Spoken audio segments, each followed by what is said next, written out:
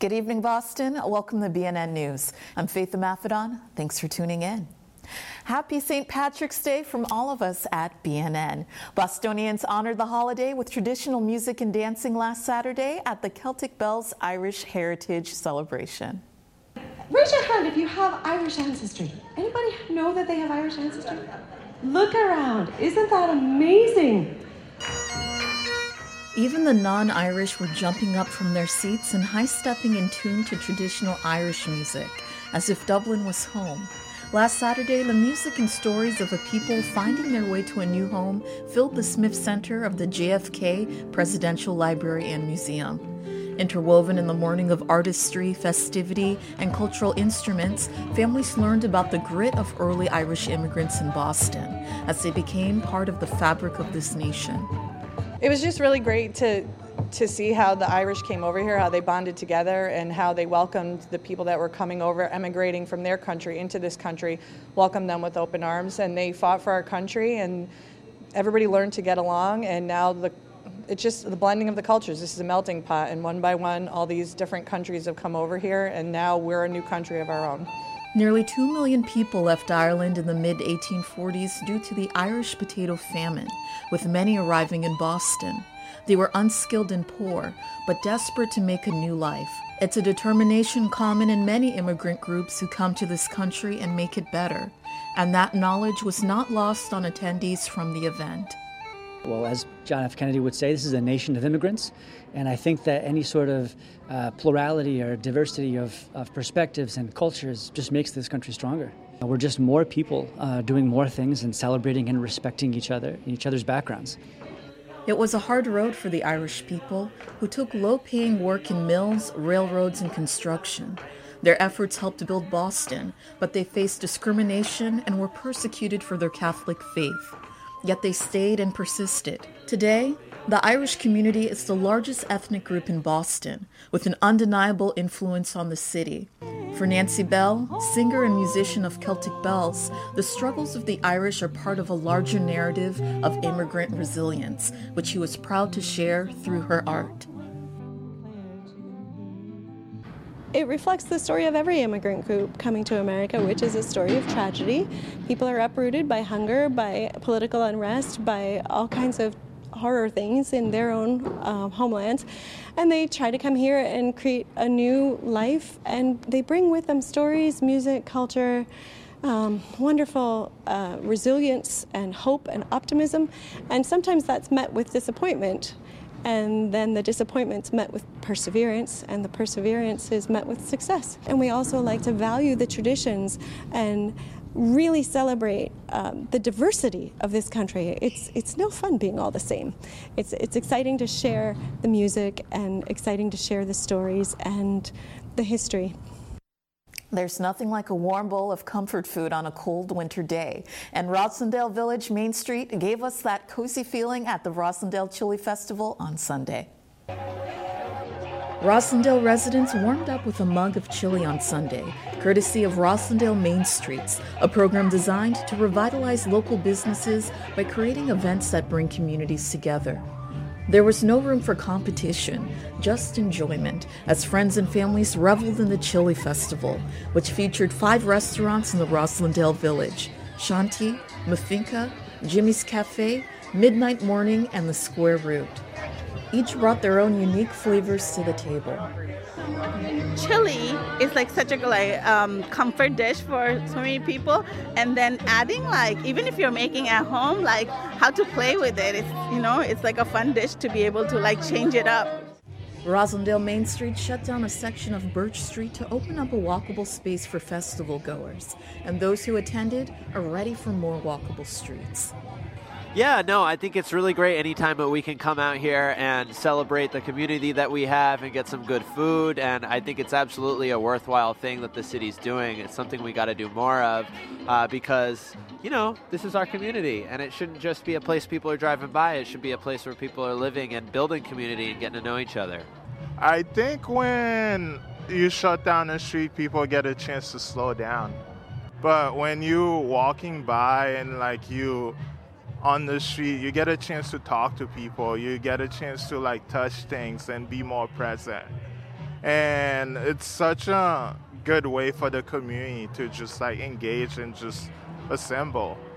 Like, that is the beauty of Main Street, honestly. You get all these people who really care about the neighborhood, who have fantastic ideas, and yeah, you help them research it and put it on. We need a piazza, you know, somewhere where we can gather, where we can be a community, where we get to see this, listen to great music, see different people, support small businesses. The Chili Festival is one of many events trying to recover the local economy after the COVID-19 pandemic. Roslindale Main Streets is one of the first established Main Street programs in the United States, and their efforts to increase community interaction and bonding have never stopped. Yeah, so COVID really impacted our restaurants. So this event brings together 5 of our restaurants. One is actually new, opening very soon, so this is the only time to get a sneak peek. And events like this increase foot traffic in the village. They introduce people to the restaurant owners, and it really encourages people to spend their local dollars locally. A word cannot describe how important that it is, honestly. I think like after COVID, especially after 2 years of just being inside, like myself, I think I became a little bit antisocial. So doing events like this where I get to talk to friends and families or local residents is always fun. And the fun doesn't stop here. The Main Streets program has more events on the horizon to look out for, making Roslindale Village a hotspot for tourists and the local community. I just think it's a great way to connect. I'm lucky that I'm on this street, and I'm going to try to encourage more events outside. I just think we're in a city. There's people around. Ayanna Pressley visited Dorchester on Tuesday to award the Big Sisters of Greater Boston with $250,000 in federal funding, all in part of her efforts to uplift the next generation. Congresswoman Ayanna Pressley has secured $250,000 for Big Sister Association of Greater Boston. The funding will ensure that more young women and girls of Boston will have access to a mentor who can help guide them in a world where their success is not guaranteed. Having a mentor is like having a cool auntie who you can talk to about anything, and every girl should have one. You know, as a mental professional, I always recommend young girls to have mentors because it provides a source of connection. It helps young girls build confidence in who they are, self-worth and self-esteem, which is so important for young girls growing up. And it also helps them to build coping skills, how to manage stress, right? Spending time with someone who nurtures you, like you're laughing, you're enjoying just special time together. And that builds those positive, those happiness hormones that help you navigate through tough situations. Pressley visited Dorchester on Tuesday to hold a roundtable discussion on how to enrich the organization's programming for girls. Joining the conversation was Big Sister of Greater Boston CEO and President Anissa Asaibi George. Mentoring is just such an important aspect of a young person's life, and when I think about the impact of our big sisters as mentors in their little sister's life, the relationship really does benefit each. But mentoring is about friendship, it's about being someone's cheerleader, it's about being their confidant, it's about being a caring adult that truly does impact the lives of our young people across the city. The achievement is another notch in the belt of Pressley's Community Project Funding Plan, which has been bolstering resources for young people.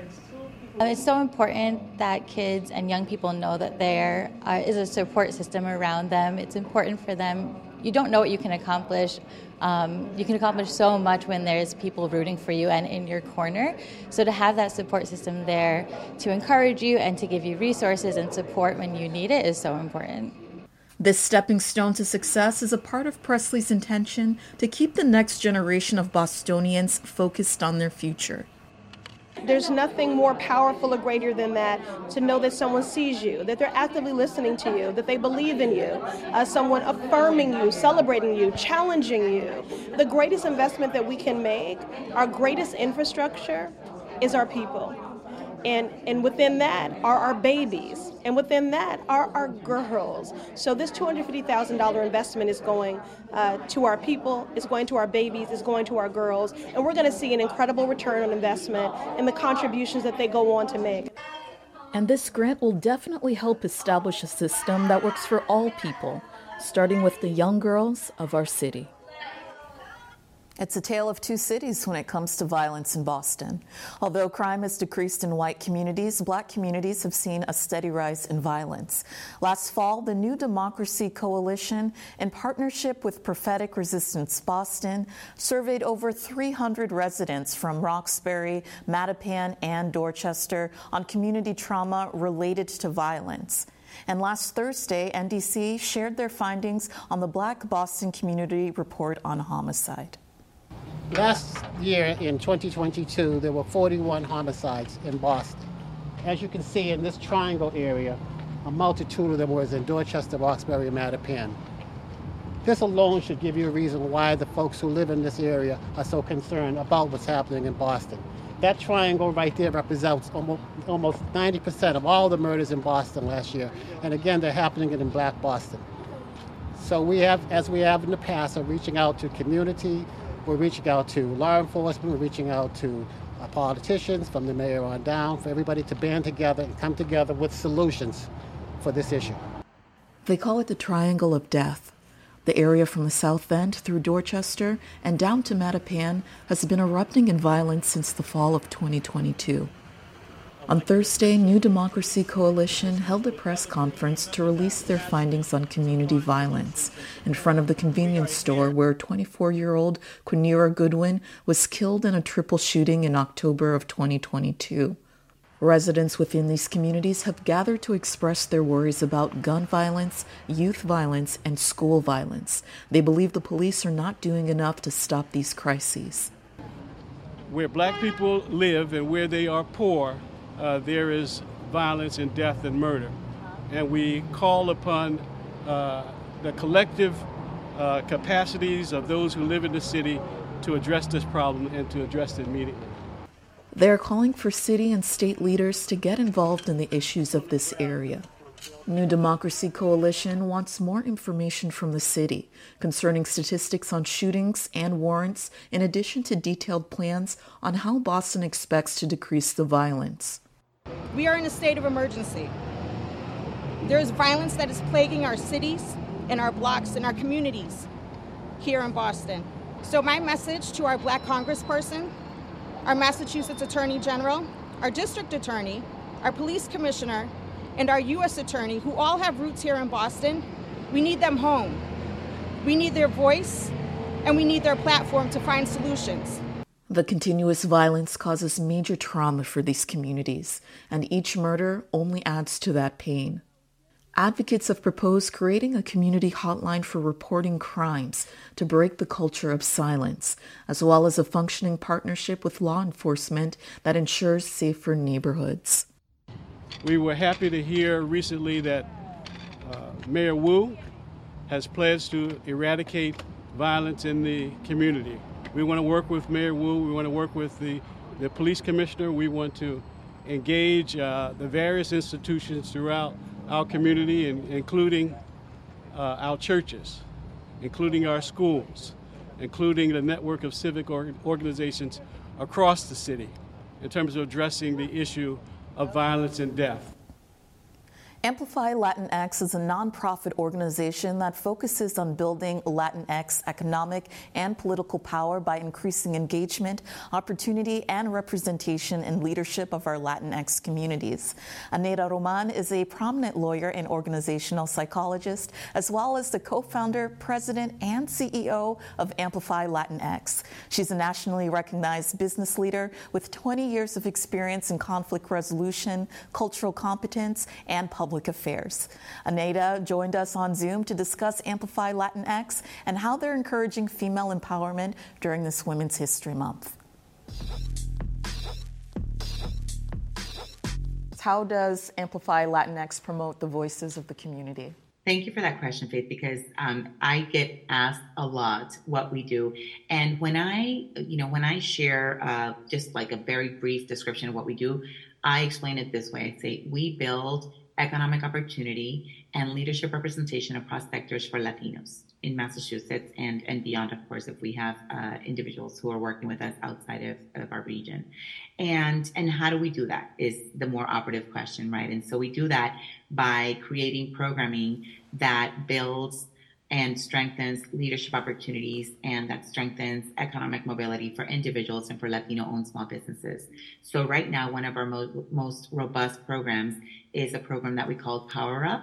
And that is focused on Latino entrepreneurs, Latino innovators, who perhaps have a small business, and that kind of ties into another component of the work that we do, which is the micro business initiative, because Latinos are very entrepreneurial, start a lot of businesses, and there's research that demonstrates that there is a huge missed opportunity between the potential, the actual dollar amount and the GDP created by Latino-owned businesses, and the potential of the GDP that could be created by these Latino-owned businesses if they had the same opportunities as their non-Latino counterparts.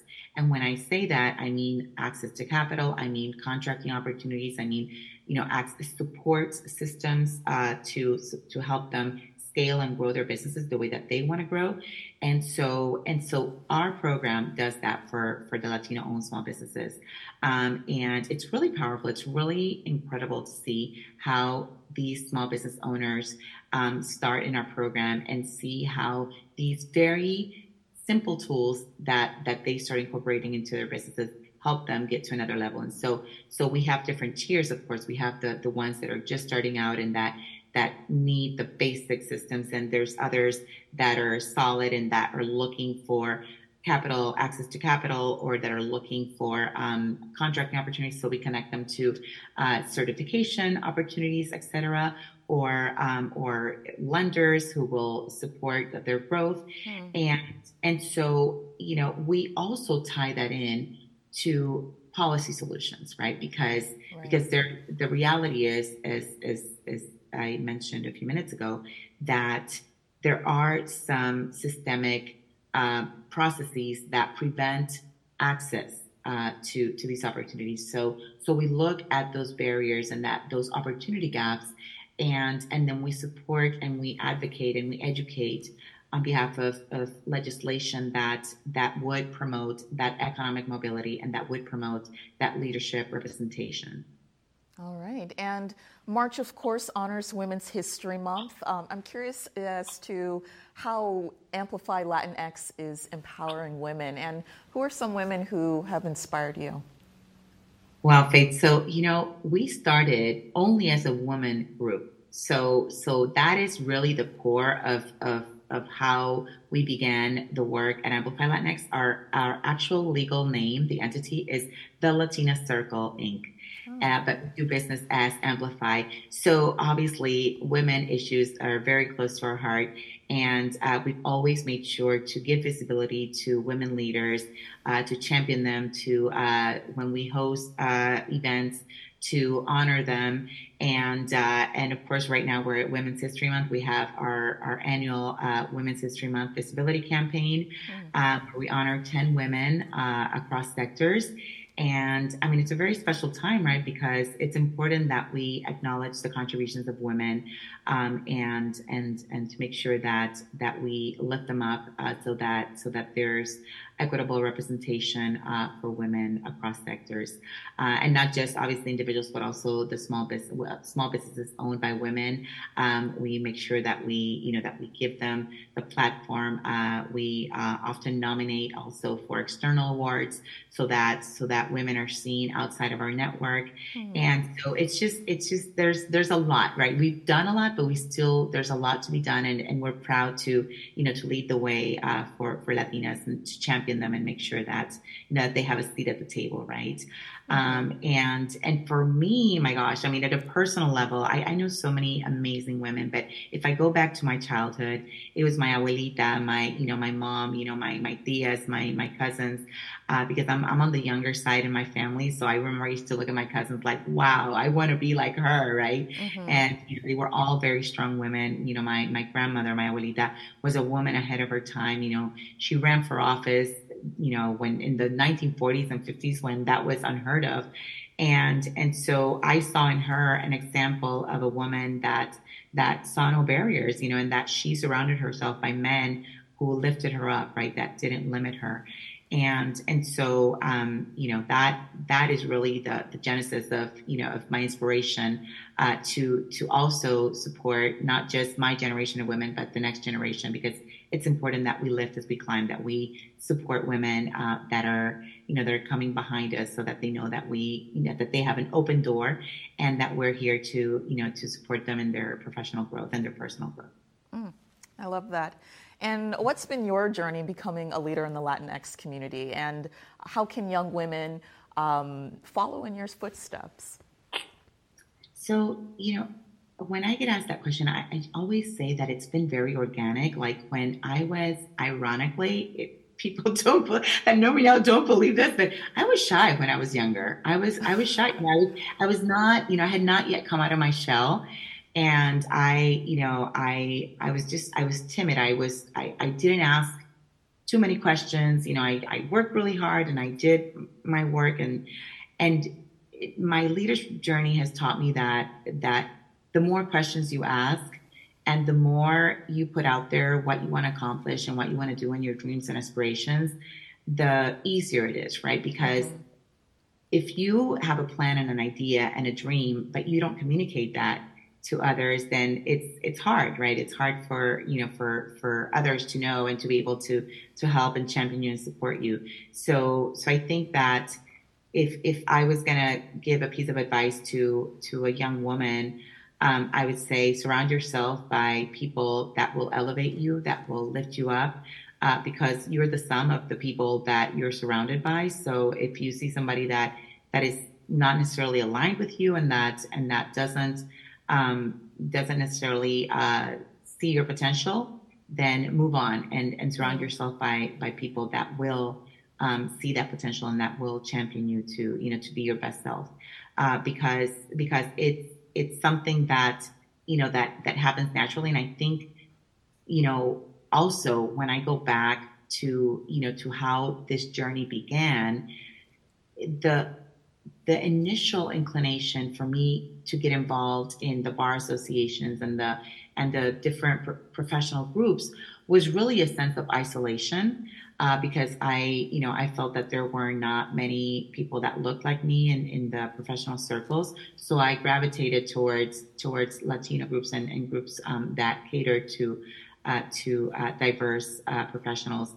And that inspired me to then begin serving and serve in leadership roles. And then that inspired me to start my own organization in Boston, and and so on and so forth. And so having those people around me that that get it, the champions, and a lot of allies too, right? Because there's people that are non-Latino that understand the importance of representation and that stand up for what's right. And so so making sure that we're always surrounded by those people who are elevating us is really important in that journey. Callum Bell is a multi-instrumentalist who has been performing on New England stages since the age of 7, touring with the Bell Family Band and Celtic Bells. He brings a mastery far beyond his years to the fiddle, Irish flute, guitar, and Highland bagpipes. We briefly chatted with the Irish musician on his love for the culture and what St. Patrick's Day means to him.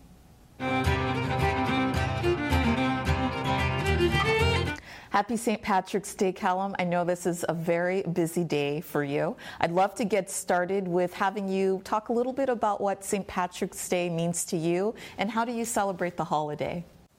The holiday is my favorite time of the year. It's brilliant. I celebrate by working very hard in many, many gigs. Last year I had a record-breaking 15 in a period of 4 days. This year it's definitely a little bit less crazy, which is good, but tonight I'm going to be celebrating at the Dubliner Irish Bar in downtown Boston, one of my favorite spots. I'll be playing and partying there from 9 to 1 a.m. Amazing. And Massachusetts, it's the most Irish state of all of the states in the country. About 20% of our population claim Irish heritage. In what ways is Boston, particularly the under 30 crowd, keeping the Irish heritage alive? I would say it really corresponds with what I do for a living, which is great. The bars in Boston are absolutely fantastic for Irish music. There's so many different venues and bars and pubs around. So I'd say I'm always surprised when I see a group of, 30, 20-year-old, 21-year-old looking guys coming in, like, just absolutely loving the music. And what is it about Boston? Why should people celebrate in Boston of all places? Oh, because Boston is the home of the Irish. I mean, the Irish community in Boston is mad. I mean, all my friends are Irish. There's more Irish in Boston than there are in Ireland, is what I like to say. Callum Bell, multi-instrumentalist in Boston, also part of the Bell Family Band. Thank you so much for your time today, and happy St. Patrick's Day. Happy St. Patrick's Day. Thanks so much for having me. If you'd like to enjoy Callum's music for yourself, he's also performing Saturday, March 18th at the Dubliner on 2 Center Plaza from 3 to 6 p.m., as well as Emmett's on 6 Beacon Street from 9 p.m. to midnight. For some family fun this weekend, Roxbury on Saturday for a St. Patrick's Day arts and crafts event held at the Vine Street Community Center from 1 to 3 p.m. Besides the iconic St. Patrick's Day Parade on Sunday, the South Boston Road Race is also happening from 11 a.m. to 12 p.m. Families are welcome to watch runners in the streets at the South Boston Boys and Girls Club. All proceeds will benefit the Eggerly Family South Boston Boys and Girls Club's youth development and teen programs. And if crowds and festivals aren't your thing, you can go down to the Greater Boston Convention and Visitors Bureau at the Boston Common to explore the history of Irish immigration and culture in Boston. Pick up a map of the self-guided Irish Heritage Tour, taking you from the Rose Kennedy Garden up to the State House and over to the Public Library and Fenway Stadium. You can learn more at irishheritagetrail.com.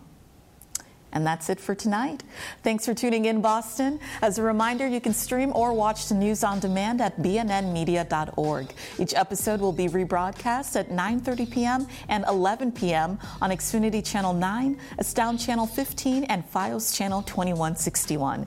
And make sure to check out our BNN HD Xfinity Channel 1072. You can also hear us on the radio, Fridays at 6:30 and 9:30 p.m. and on Monday through Thursday at 7:30 and 9:30 p.m. For BNN News, I'm Faith Maffedon. I'll see you next Friday.